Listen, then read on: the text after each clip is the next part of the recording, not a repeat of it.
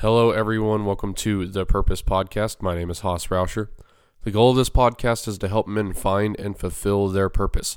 I'm going to help them be good, strong leaders, good, strong men, good male role models in their community. I'm going to do that by having conversations. I'm going to invite guests on. I'm going to ask our guests, what is your purpose? What do you think your purpose ought to be? How did you find that purpose? And what do you do every single day? How do you get up, get after it, and go and fulfill that purpose? Today it's just going to be me. I had a guest scheduled, and he got really busy. He's a very busy dude, and ended up having to reschedule. So we're going to hear from him later on down the line. He's a really good guest. He's got a lot of stuff that I really want to get in front of y'all. He's going to be awesome, but like I said, very busy guy, and we had to reschedule. So today you're just going to get me. I'm going to do a little bit of Q&A. I saw that a lot of y'all actually sent in some Q&A questions, and I really appreciate that. I think my wife sent about 30 of them in. So, but no, we had to get a lot of good participation on the Q&A questions, so I really appreciate that. I'm going to answer some of the more silly ones. I'm going to answer some of the ones that were directed specifically kind of at me, and then I'm going to leave some of the deeper ones for some guests that are going to be on later. So if your question was, if you thought it was a really good and deep question and it didn't get answered today, that's because it was a really good and deep question. I'm going to wait and let some guests field that so that you can get a response. It's not just for me. You're not here to listen to me specifically. You're here to listen to me and the guests most of the time. So, but anyway, I'm going to start off with a little thought that I had over the past couple weeks. So I finished phase 2 about 3 weeks ago, and just been kind of living life off the program, sticking to what I'm trying to do, the gallon of water a day, the 2 workouts a day, things like that. And I got to where we took a trip down south, and it was kind of, it was a little bit of a vacation. So we didn't really eat the best and didn't work out all the time. I actually did go to Planet Fitness and try to work out, but they didn't even have barbells, and so I just didn't know what to do with all the machines there. It was back day, and without a barbell on back day, I didn't really know what all to do. So didn't get a bunch of good workouts in while we were down there, and that's not what it was for. We were there to go spend time with family, but trying to get back on any sort of routine when we got back. I've been having some shoulder issues. I've got a little bit of nerve pain in my shoulder, and before I get 1,000 comments about CrossFit causes injuries, this was from my bow. It was before I even started CrossFit. I got my bow and flared up some nerve pain. I've been dealing with it for almost a year, and it's been flaring up again. I've had to stop doing overhead presses and things like that for a little bit just to see if I can get it moved around, doing some physical therapy with Chase Christie and trying to get it figured out. But anyway, all that's to say that I just haven't really been feeling it the past probably week. It was a tough week, and I didn't really want to do anything at all. Didn't get my water in, didn't eat right, didn't do the things that I needed to do in order to keep moving forward with my goals. And sometimes that's a really hard place to be, because you're not, it's a hard place to be because you're down on yourself for not completing your goals. You're upset with yourself for not completing your goals, and you could fix all that by just doing your goals. But the more upset you get with yourself about doing your goals, the less you want to go and do them. Like for me, it's almost like a depressive cycle of, well, I don't want to do this, and then I feel like a piece of shit for not wanting to do it, and that makes me want to do it even less because I'm just down. I'm not feeling good. So I'd kind of listened to a little bit of Jordan Peterson. There was a podcast with Jordan Peterson and Andrew Huberman to where they talked about just going and doing one thing for people that are kind of in a slump. And Jordan Peterson talks about it a lot, like go make your bed or go clean your room. I think that's part of a general idea of just getting off the X. That's kind of a slogan that a lot of people say in the self-help community, or especially in the military community, is get off the X. I couldn't tell you what that's from. I think it's like a military thing, but basically just when you feel like you're in a rut, just get moving, do something. And what actually happened to me is I just felt like I was in a rut, and I went to go to CrossFit, and I actually put all my clothes on I had clothes on before. I changed and went to go to the CrossFit gym. Literally sat in my truck and I looked at everybody who was registered. And it's nothing against the people that were registered. It was a bigger class that day. And I was like, God, I just don't want to go work out with a bunch of people. And sometimes I have those days. I'll pull up to the gym for like an open gym, and there will be 10 people there, and I'm like, no, I don't want to deal with a bunch of people today. It's a me problem, not a them problem. But so I packed up. I mean, it's a little embarrassing. I literally got out of the truck, turned the truck off, went back inside, and I just didn't know what to do. Dylan was at work. I didn't really want to cook dinner. I didn't feel like cooking dinner. And so I looked in my hunting bag, my day pack for hunting that I load down to do rucks with, was sitting on the table. And I was like, well, at the very least, I guess I can put that thing on and go walk and just walk. And I fought myself with it for a little bit, slow rolled it. And then finally I said, no, you're going to get up, you're going to go do this, and you're going to go on a walk. You haven't worked out for 2 days. I had a couple valid excuses. My truck was in the shop, stuff like that. But you haven't worked out for 2 days. You're going to put that pack on and you're going to go walk. And that was the one good thing out of like 3 days. That was the one good thing I had done all week. And it felt so good to just go do that. I mean, it was hard. And because I hadn't been active and I hadn't been stretching for days and days and days, I got maybe 5 minutes into my walk and my right leg tightened up, and it was hell. But I have a route that I walk for my 45-minute walks for 75 hard when I do them. I have a route that I walk, and it typically goes down to this little school in our neighborhood and comes back. And like I said, maybe a quarter into that walk, I started hurting real bad, and it was go time there. I said, no, we're here. We're going to go finish the route. And typically when my leg tightens up and stuff like that, it's just from not stretching. But, you try to not stretch and then you go on a ruck, and it doesn't really work. But I said, no, we're going to get through it. And typically if I walk it out, like it's either I can turn back, go sit down and go stretch and feel decent, or if I just walk it out in about 20 minutes, it'll go away. And so that's what I did. And it was hell for about 20 minutes. And then on the way back, it kind of tightened up again. And I was about 10 minutes away from home. And, it was rough, but it felt so good just to get off the X, just to do something. And this happens all the time. When you're paralyzed by decisions, take action. I think some of these military guys call it default aggressive of when you don't know what to do something. Make a plan, have a reasonable, decent plan of how you're going to do something. But when you're paralyzed by indecision, you've got so many decisions that you need to make. Just do something. I mean, it can be something as simple as cooking dinner. You have no clue what you're going to cook for dinner, and you sit there and you spend 30 minutes looking at all the stuff in the fridge and all the stuff in the pantry, and you still have no clue what you're going to cook for dinner. And then you look at your wife and you're like, well, do we want to go out? And she's like, well, you told me to save money yesterday, so do you really want to go out? And you're like, God, I've got food. I just don't know what. It's the same thing. Or if you've got a truck that needs fixing, or whatever you're dealing with, if it's a kid thing where your kid's got to have certain school supplies and you just don't know what to get, or whatever it could be, just do something. Typically what I'll do is when I don't know what I'm actually going to cook, but I know I've got a certain meat, say I've got chicken breast in there and I don't know what I'm going to actually cook, without having a plan, without having anything else set out, I'll pull the meat out and I'll throw it on the cutting board. And typically what I do is I'll grab it. It's as simple as I throw the meat on the cutting board, and then I'm like, oh, which knife do I want? And I'm like, oh, well, I guess I'm probably going to butterfly this chicken, so I probably want my bigger chef's knife, the Japanese one. And so I grab that, and then I'm like, I think I will butterfly this chicken. And then I butterfly it. And then we ended up having, grilled chicken and asparagus and potatoes. Like it just went together really well but I was no longer paralyzed by indecision because I just did something. I threw the chicken breast on the cutting board, and that mandated that I get a knife out. I'm not going to beat the chicken breast with my hands, you know what I mean? And tenderize it that way. No, I threw it on the cutting board because I needed to process it further in order to cook it. And so that mandated that I got a knife out. And when I got a knife out, I had to use it. And, so you can follow this. And that was just my thoughts of, I didn't feel like exercising, but I did one thing.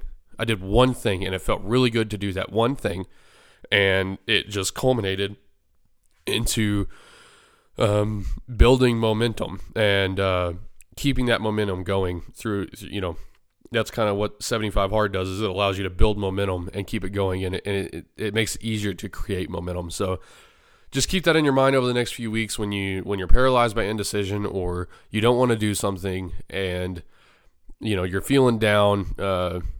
Just take action. Just do something. Do anything. Do anything that you might perceive as having the slightest benefit. If you need to clean your room, throw one thing away.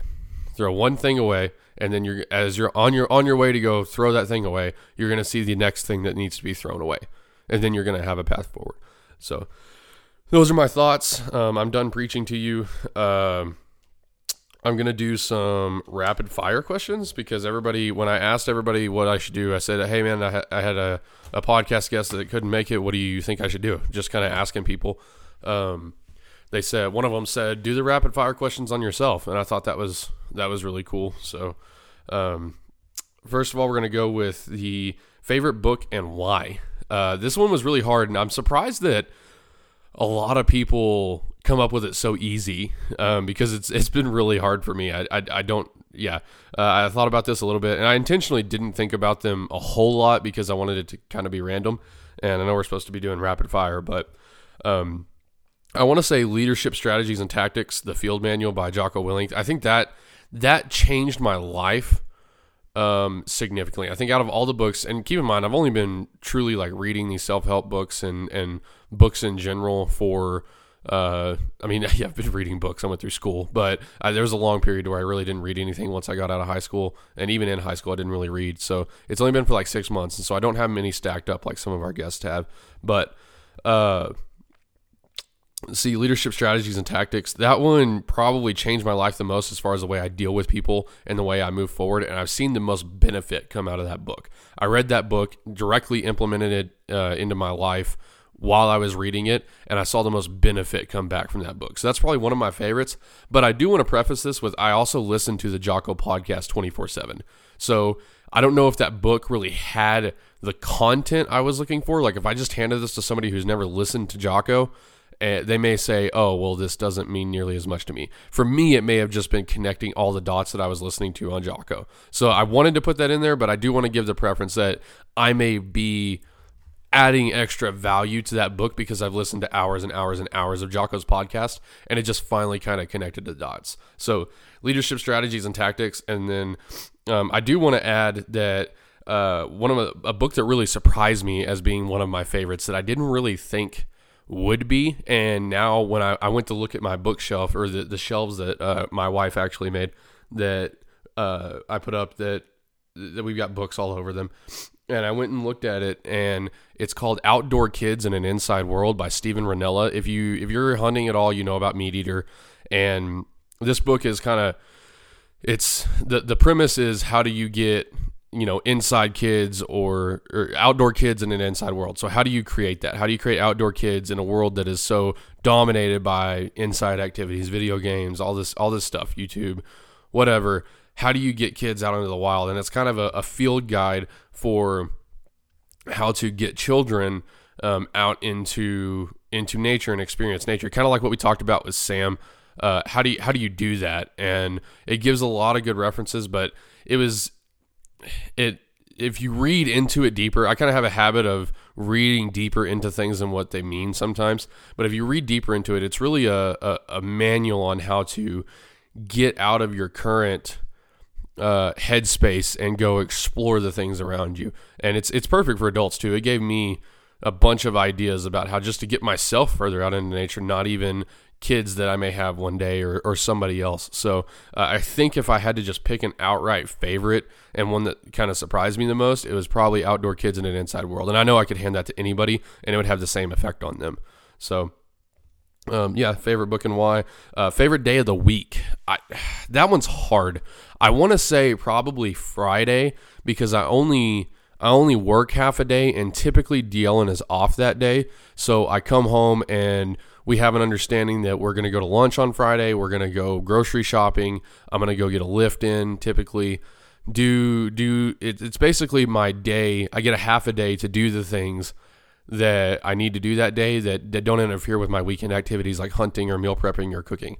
And I get to spend extra time with DL, and typically she does those things with me. So that's probably, if I just had to go off the cuff and give you my favorite day, that's probably it. The other contender is Sundays, because we typically have some of our couple friends over on Sundays. We'll call up a couple friend of ours and say, hey, y'all want to come over, and I'll cook for somebody on a Sunday. So sometimes it's Sam and his wife McKinley, or Scott and his girlfriend Ellie. We'll invite various people over on Sundays, or my grandma, we call her Mimi. We'll invite somebody over on Sundays and cook for them. And so it's got to be either Friday or Sunday. That is a really hard question, though. Favorite quote, I think it's going to be, nobody cares, work harder. I think that one gives me more motivation. How you do one thing is how you do everything. That's another one I really, really like. And that's, if you do one thing half-ass, you're going to do everything half-ass. If you constantly do every single thing to their full potential, then that's how you're going to do everything.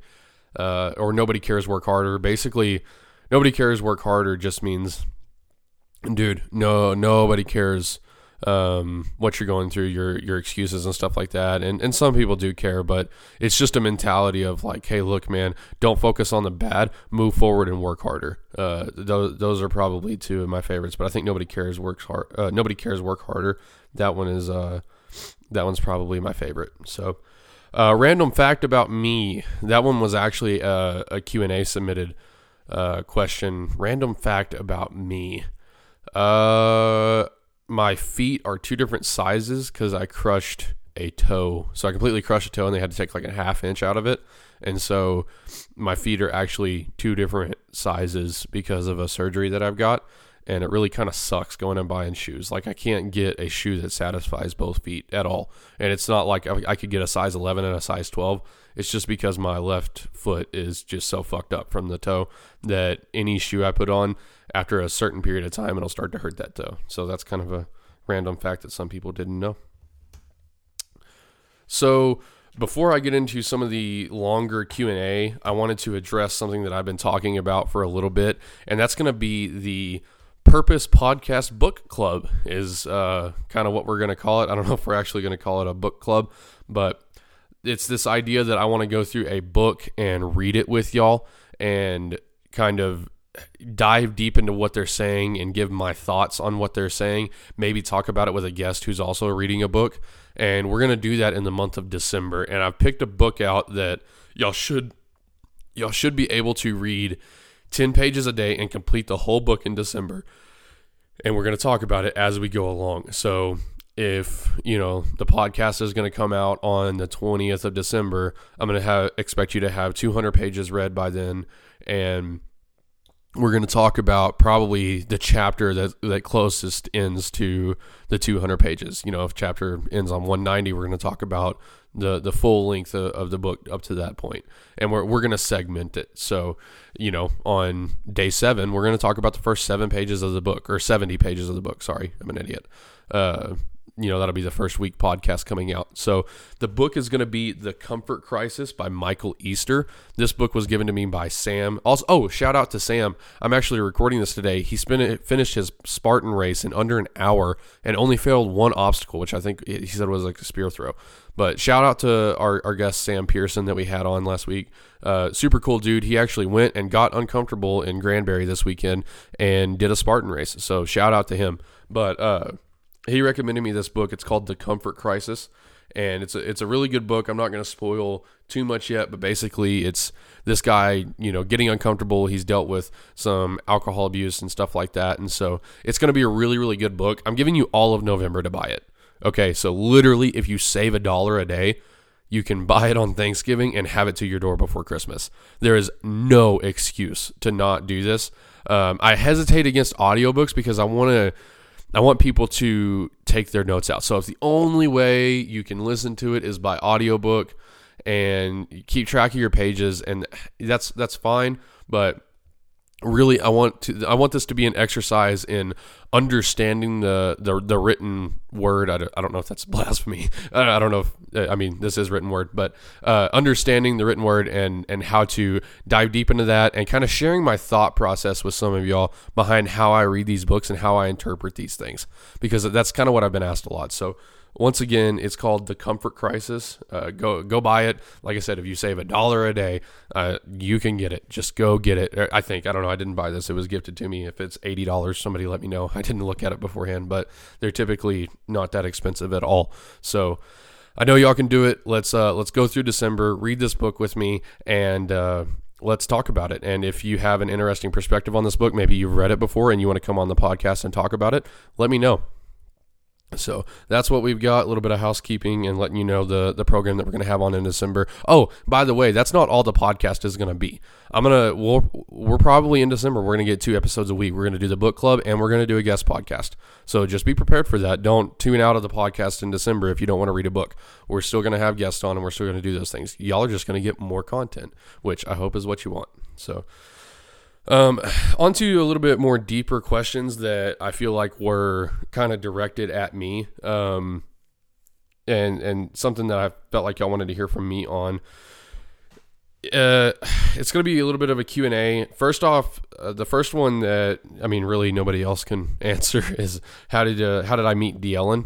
So I think it said your wife, but I'm pretty sure they were talking to me. So how did I meet my wife? We were actually in geometry class. I had walked in, and it was the first day of, I want to say, my sophomore year at Eastland. And we kind of had this arrangement. I think I was a little bit late to class because I didn't really know the school layout. Like, everybody knew the school layout, and I didn't really, because I got there on freshman year and immediately had knee surgery. So I had to, stay on the first floor and didn't know anything about the building or the room numbers and stuff like that. So I was a little late, and everybody was already sitting down. And so I had to sit in, the back corner of the class.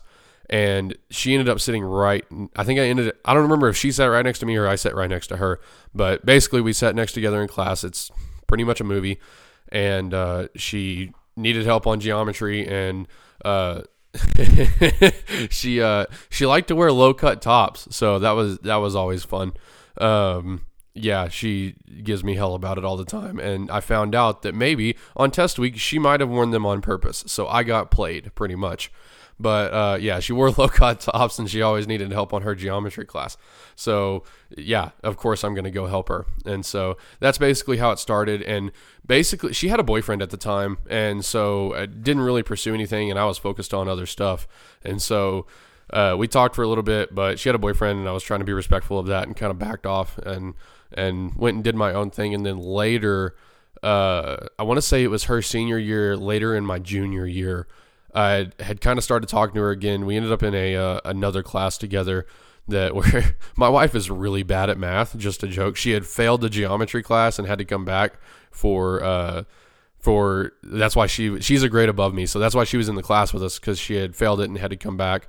And then she ended up, I don't think she ever failed her algebra 2 or anything like that, but she had to do the remedial classes, which there's a lot of people bad at math. She's not embarrassed about it. So that's literally how we met, is that she's habitually bad at math. So she came into algebra and she remembered me helping her, and she asked for help again. And we just kind of started talking, and she wasn't dating anymore. So I shot my shot, and we're here now. So that's kind of how I met her. It's a cute little story. Like I said, straight out of a movie, but so just, ladies, if you listen to this podcast and you don't have a man yet, just find one that's good in math and wear a low cut shirt, and he'll end up buying you a house one day. I guess that's how it works. But another one was the best day that I've had this year. What was the best day this year?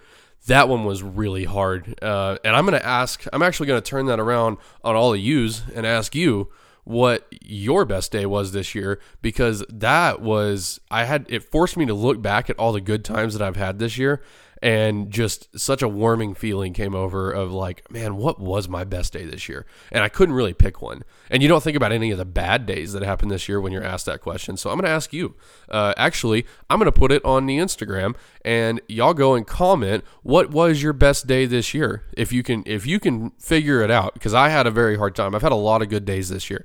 And so I had a very hard time, but go and think about it. And I don't care if you come up with 20 of them. Give me all of your best days this year, and go back, look through your year, see it all the wins, see it all the successes, all the days that you lucked out. What was your best day this year? But for me, I had a few of them, and I'm going to give you probably 3 of them, and some of them that I don't really, it's kind of confidential, so the real answers aren't exactly in here because they're not being talked about yet. So, but first of all was, I think, failing phase 1. And that sounds kind of counterintuitive, like I'm trying to be edgy, but it really isn't. I failed phase 1. And one of the reasons that was the best day this year, in retrospect, at the time it probably wasn't, but me looking back, it caused me to do phase 1 for 60 days. And I saw a huge amount of growth in that time period. And I failed it, on close to 60 days. I ended up having to do it for like 57 days or something like that. I failed it on a progress picture, and just looking back, as far as my personal growth and as far as what good has happened for me this year, that was probably one of the best days for me, because it forced me to have to restart, and it completely changed my mentality, because I remember being so down for all of 5 seconds. And then I realized how big of an opportunity it was. So it was a huge landmark for the changing of my mentality of, oh, hey, you know what I mean? Like, no, this is a challenge. We're going to get this done. I wasn't down on myself the whole day. Called Brett and we talked about it. Good. We're going to get better over this next, doing phase 1 for 30 days again. So in retrospect, that was probably one of my best days as far as what helped me develop. At the time, it wasn't like, I wasn't just super elated at the time, but looking back, that's probably one of them. Probably one of the happiest days that I was just really happy. It was a great day. Mark it down as a great day. It was when Jonah came up to record the podcast. We went and we deadlifted. We hung out all day. It was a birthday celebration for me. Cooked him a steak. We hung out on the back patio, drank whiskey, listened to music, talked with Sam and McKinley, and Jonah was there. That one was probably just, if I had to look back and say, damn, that was a good day, even at the time, that one was probably top tier, was when Jonah came down. And like I said, we recorded the first podcast episode, and I remember how excited I was when I hit the stop button on that podcast episode. And actually, so I cut it at the end because it was, I knew nobody wanted to listen to it. But when I finished it and ended the podcast, Jonah and I started like getting hyped. Like when you hit a big lift, we got really hyped because we knew it was such a good episode. And it was kind of unintelligible, and like I said, I knew y'all didn't want to listen to it, so I just kind of cut it off the end of it. But I kept the original file because we were so hyped. I mean, we were so excited that we had just done that, and we knew it was so good. We were so locked in for that whole episode that probably, and as I'm talking about it, I'm getting goosebumps, but that was probably my happiest day this year, was having him down here. And again, my wife was here for all that. We cooked, and it was a really, really good day. And so I think that one's probably number one.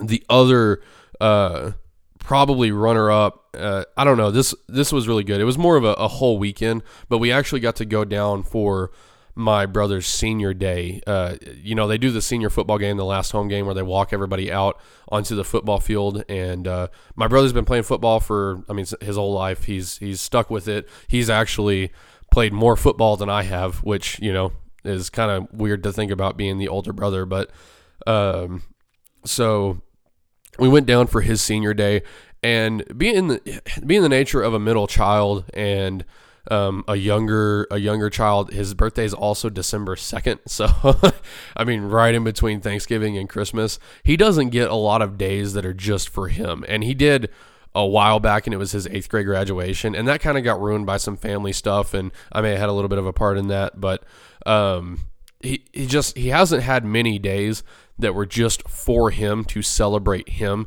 We always try, and my parents always, when he has big games and stuff like that, like let me put it this way. He may have had more of those days while I've been out of the house.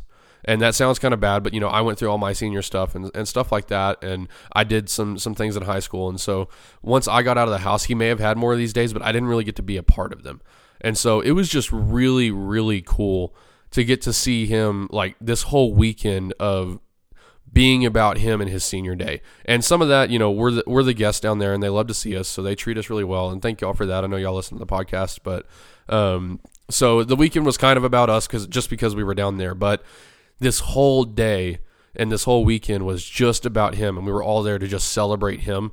It felt really good to see him kind of get that dub.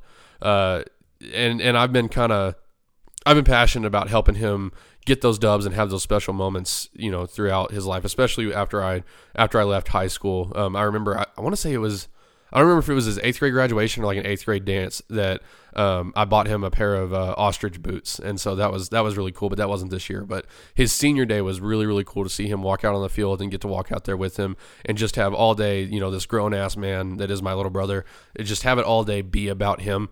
That was really cool. That was a top tier day this year. But anyway, so that was my best day this year. That was going to be a little bit longer of a question, so I didn't want to put it in the rapid fire. But yeah, think about your best day and go answer on the Instagram post that I'm going to put up. What is your best day? How do you think about all the days and think this year and think about all the good times you've had this year and give thanks for those and make your best day yet to come too. We're not fully done with the year. And so if you really are having a hard time about it, go make better days throughout November and December and the rest of October. So that was a good one. Thanks to whoever asked that question. Let's see, I did how I met Dylan, best day of the year. Worst advice, I'm going to answer this one. So strongest challenge for young men today. That one's really hard. I don't know if the same person put on there what is a man's greatest struggle, but I'm going to leave that for a later guest. I got 2 questions. I got what is the strongest challenge for young men today, and then what is a man's greatest struggle. I think I'm going to leave the man's greatest struggle for a guest, and we're going to talk about that of once you become a man, what is your greatest struggle? And I'm going to answer what is the strongest challenge that young men face today.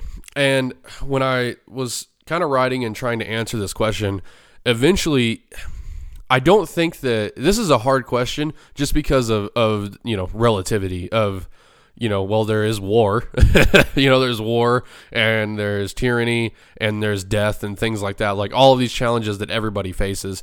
So I wanted to kind of narrow that down and really get to what I think you're asking here is kind of what daily, what do young men face? And it's kind of specific to men and what can they act on right now?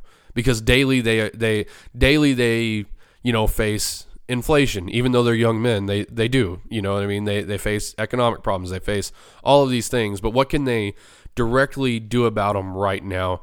And I was going to start with the food kind of thing that we've got going on here. And I know it's a weird topic, but it's really hard for young people in general to get ahead on their nutrition, I feel like, because they need so much of their parents' help buying correct food and not being fat. And parents, they'll get to where they may have a different metabolism than their kid, and so they've got just a bunch of trash in the house, and that happens a lot. Or their parents don't care that they're fat, they're already fat, and it just rolls down to the kid.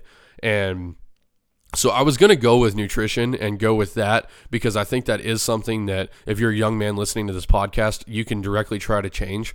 And it's something that you face every day, but I don't think it's specific to men. And so it's specific to young men, and I don't think it's specific enough. And so I really started thinking, and I was listening to Andrew Huberman and Jordan Peterson. And so this one, if you got kids in the room, this is not, something for younger kids, but I think one of the strongest challenges that young men face today, and I think this is worldwide, is the ease of access and the foisting of sexually explicit material onto our young men. we have kind of an epidemic of porn and sexually explicit things that get put into our young men's faces. And, women aren't affected by it the same way that men are. And that's scientific. You can go listen to all the things, dive into all the things. But it has to do with dopamine and sex drive and stuff like that. But go listen to Andrew Huberman. He does a really good job on it. Or I think it's on Jordan Peterson's podcast with Andrew Huberman, where they talk about how that affects your dopamine and really just gives you a lot of mental problems. And I think that is probably the strongest challenge that young men face today, is trying to stay away from that and not let it completely ruin their lives and their marriages and their sex lives. At the ages of 12 and 13, these kids are able to access porn easily on their phones and on their computers. And even at my age, it wasn't that easy. I mean, I'm young, but it still wasn't as easy as it is today. I mean, they hop on TikTok and there's literally half-naked women with their boobs and ass hanging out all over this stuff. I mean, it's just kind of wild. And to hear the science behind what it does to young men and even older men. I mean, older men can get easily addicted to this stuff. And I would reckon, honestly, I think 9 out of 10 men are, and 1 out of 10 men are liars. There's a few people that are not addicted to this stuff, but there's got to be so many men that have struggles with this, and especially young men. And so I think that's a really big challenge that they kind of face today. And let's talk about what you can do about it. As a parent, the only thing you can do about it is prepare them and to let them know how awfully it affects them. Educate yourself, and number one, be a good example. If you've got old Playboys that that your kid can find, and I understand a Playboy is different than online porn, but not to them. That's the same thing, because that is their Playboy now, which is a sad state of affairs. But number one, be a good example. Don't let them find anything or do anything that could possibly hint at the fact that you frequently look at sexually explicit material. Like I said, I don't care if it's just a Playboy or if you've got a bikini poster hanging up in your garage, of a bikini girl washing a car or something like that. This happens all the time, and it really does. And I understand it's dude culture. I'm not against being appreciative of a hot woman. I'm not against that. But make sure that you're being a good example, because it is so detrimental. The places that can go for a young man and an iPhone, it goes from a bikini girl to hardcore stuff in a matter of seconds. I mean, it really does. If you don't know this, then I don't know where you've been. But so first of all, if you're a parent, be a good example. Second of all, let them know how deeply it affects them. I mean, sit them down and say, hey, look, I know you're going to look at this stuff. I know it's going to be on your phone. This is how it affects you. And if you care at all about your mental state, you will refrain from this. Let them know how it affects them. And back that up with being a good example. As a parent, that's the only thing I know that you can do.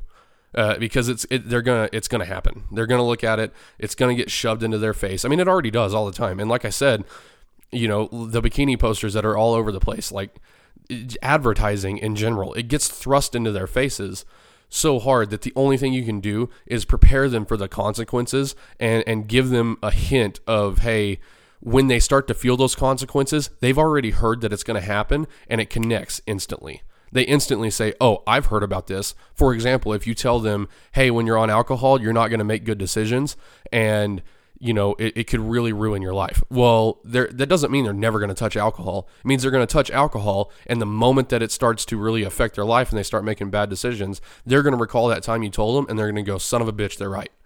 Okay, so that's the only thing as a parent you can do to really prepare your young men for the age of porn. I mean, that's the only thing you can do. As a young man, what do you do for yourself as far as facing this challenge? The only way that I've been able to really get that stuff out of my social media is block every single thing that even suggestively puts a girl in yoga pants on my Instagram. That's all you do, is just to get it out of your life, to get it away from you, is block every single page. I don't care if it's a page about cars and they've got thousands of car posts without a woman in it. If they put a woman in a bikini washing a really nice Dodge Challenger, okay, you block them. You block them. That is how you refrain from that. And it works. It works. So I had to delete TikTok. I tried it for a little bit, and it was funny. There was some really funny stuff on there, and I hated deleting it because I love spicy memes, and TikTok is good with spicy memes, but it knew I was a man, and no matter how many accounts of half-naked women I would block, it would keep throwing them at me. Like, literally, we would sit, and my wife would love to play the game where we pull my phone up and we scroll and we see how many times I have to scroll before a half-naked woman gets on my TikTok. And do that. If you think that there's not a problem, go to your Instagram. Facebook's not as bad with it. Go to your Instagram and go to your TikTok and scroll and count the number of times before you see a half-naked woman on your TikTok. Do it. Do it and then come and tell me that there's not a problem. Because the number is like 5 if you're a dude. It's like 5. If it's not the first thing to pull up. So I had to just completely delete TikTok. Worst app on the face of the planet. Absolutely responsible for a lot of detriment of the society over the past couple of years. I had to completely delete it, and I recommend everybody else does.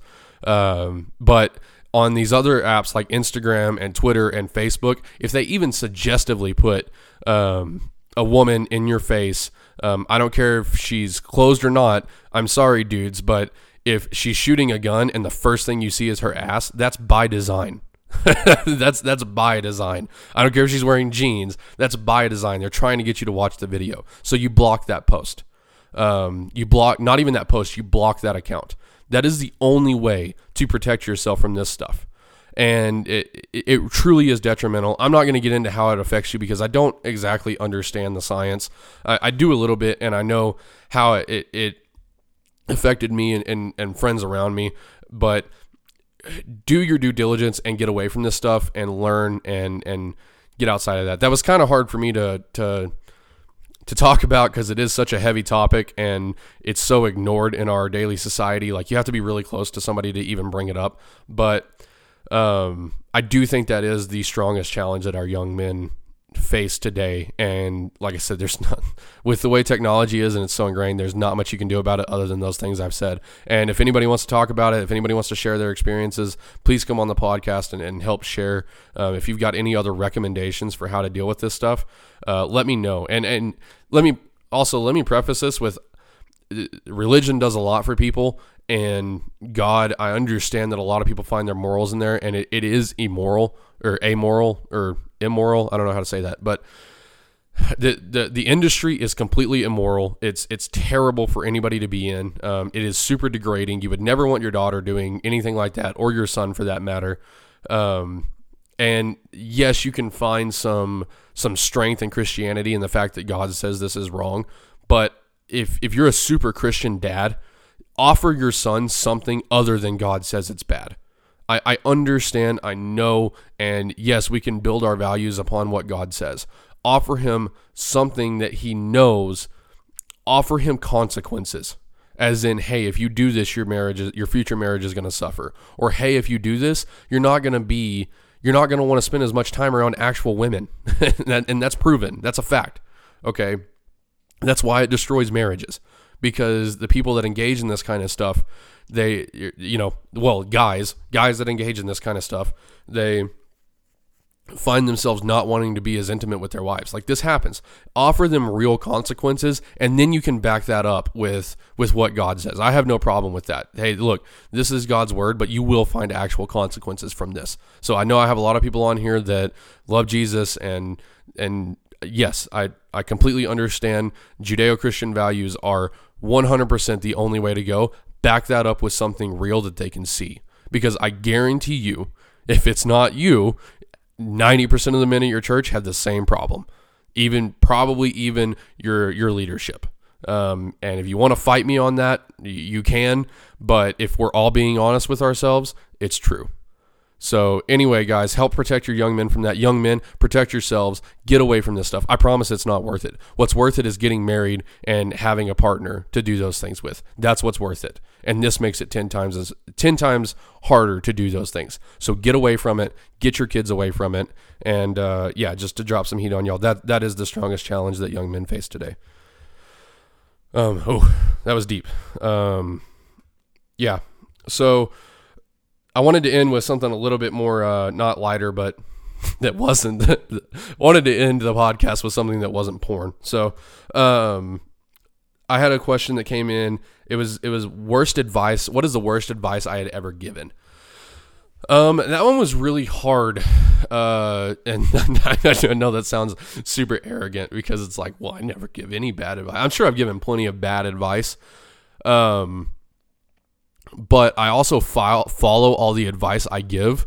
So maybe I give bad advice, but I do it, so I don't see that it's bad. You know what I mean? Like, I may tell somebody to cook with butter instead of olive oil, and that's bad advice, but I do the things that I tell people to do, so I'm not sure whether it's bad advice or not. So I couldn't give a specific instance of, hey, I gave this bad advice and it like really ruined somebody's life, or I was completely wrong on that.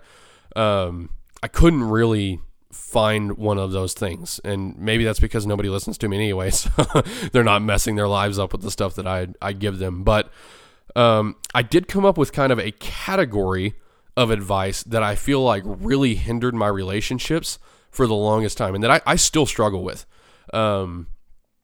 It's going to be, I wrote down giving unsolicited advice at the wrong time.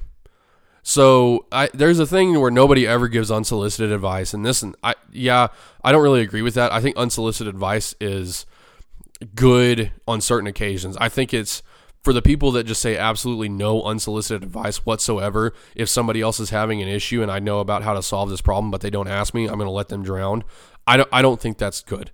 I think that unsolicited advice is good, and I think it's okay to simply say, yeah, man, I have an opinion on that if you want to hear about it.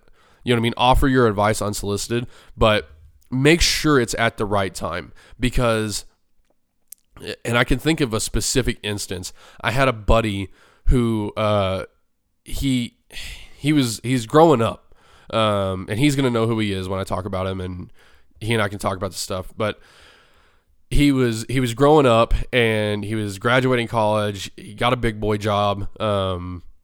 And I had kind of mentored him through some things with his career and kind of given him a little bit of a direction as far as how to go in his career. And as he was growing up and doing things on his own and, you know, using his own money the way he wants to use it, I feel like he would constantly do something that he was excited about.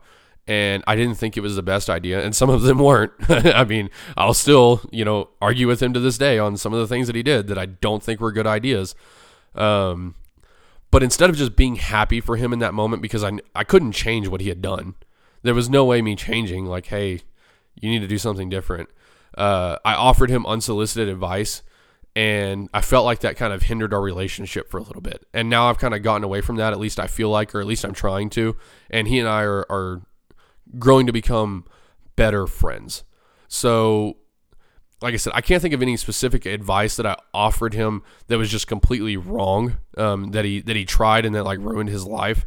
And a part of that's because we had so many conversations that I very well could have. I just don't remember it. So, but I do know that giving unsolicited advice at the wrong time. For example, you know, he bought a house, and when he did that, I was like, hey man, this and this. A completely wrong time. That's not what somebody wants to hear when they want to buy a house. They want their friends to be excited for them, even though I may not have been wrong on one of the things that, you know, happened, or a couple things that happened, and I may have been wrong, but it was the wrong time for that. He wanted me to be excited, and I wasn't excited, and I have a problem with faking excitement anyway. I have a hard time being excited when I'm not genuinely excited.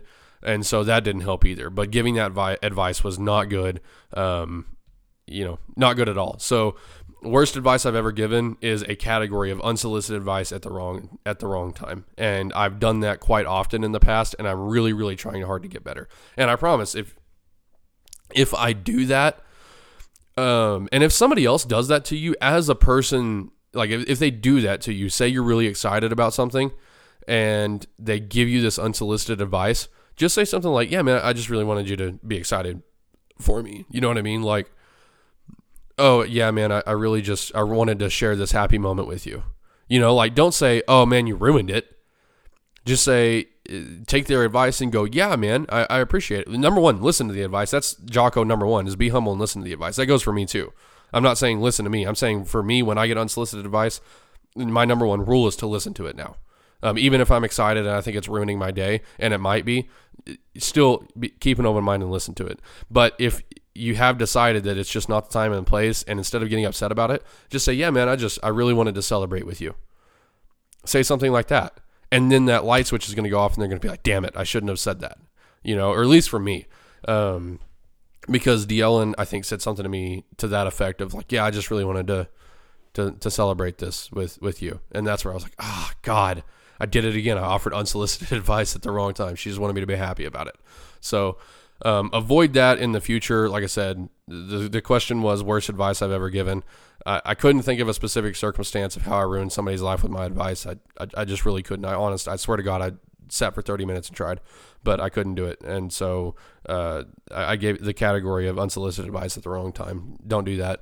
Still give unsolicited advice. I know I'm rambling a little bit. Still give the unsolicited advice when it is at the right time, and somebody's contemplating a decision and they haven't really made it yet, or you might actually have the ability to affect somebody's decision. Give unsolicited advice. Those people that tell you to never give unsolicited advice, that's because they're not delivering it well, and they keep doing it at the wrong time, and it doesn't work out for them. And a lot of times it's because they don't ever want unsolicited advice. It's an ego problem for them. If somebody comes to you and says, don't ever give unsolicited advice, I would reckon to bet it's because their ego is so bruised when they get unsolicited advice that they just can't handle it. So just make sure it's at the right time. If your buddy is thinking about buying a knife and you know that knife is absolute crap, and he's open to, you can tell that he's open to recommendations. He hasn't asked you yet, but give him the advice of, hey, dude, that knife sucks. It's not good. So apply that to many different circumstances. But yeah, don't give unsolicited advice at the wrong time. Well, everybody, I think that kind of wraps up what I wanted to do today and offer y'all. Like I said, got a little deep there, but please continue to listen to the podcast, give me recommendations. Don't forget the book club is coming up. It's called The Comfort Crisis by Michael Easter. We're going to do that in the month of December. Going to have a lot of inside time. Hopefully it's going to be cold. I love the cold. So I'm going to be smoking cigars and reading books and sharing my thoughts with y'all. So get that book, get tuned in, and let's learn and grow to better. Let's learn and grow and get better by reading this book and understanding truly what it says, and help me do that. Thanks, everybody. Share the podcast. So please get out and if you do nothing, if you like the podcast, I'm not asking to pay me for anything. Kind of a tip from Andy Frizella, pay the fee. Andy asks everybody to pay the fee. He doesn't charge anybody for the podcast. He doesn't run ads. I don't run ads because not enough people listen to me to run ads yet. So I'm not going to promise that I'll never run ads, but like he does, because he's got millions of dollars to support his podcast. But he always says pay the fee. Go and share it. If you like it, give something in return, go and share it. Yeah, that would really help me out a lot, guys. Go and share to your other circles. And if it does something for you and helps you get better in a certain way, share the podcast and let other people hear that. That's part of that unsolicited advice. Okay. If you think that this podcast has something that somebody else may want to hear or need to hear, just share it with them. Just share it with them. And when they ask, well, why did you share that? Well, I just thought it was cool, man. He says to share the podcast. So share it with them and help me kind of grow this and really make the change that I think y'all are all bought into. We want to help young men be better and help men in general be better. I can't do that broadcasting to 20 people. And part of that is on me, is to create better content that people want to share and to share it myself and to get into those circles. And I'm doing that work on the back end. But for y'all, if y'all are bought into this mission, the one way you can help me is by sharing the podcast to your friends that I don't have. Please do that. And thanks, guys. I really appreciate it. Tune in next week.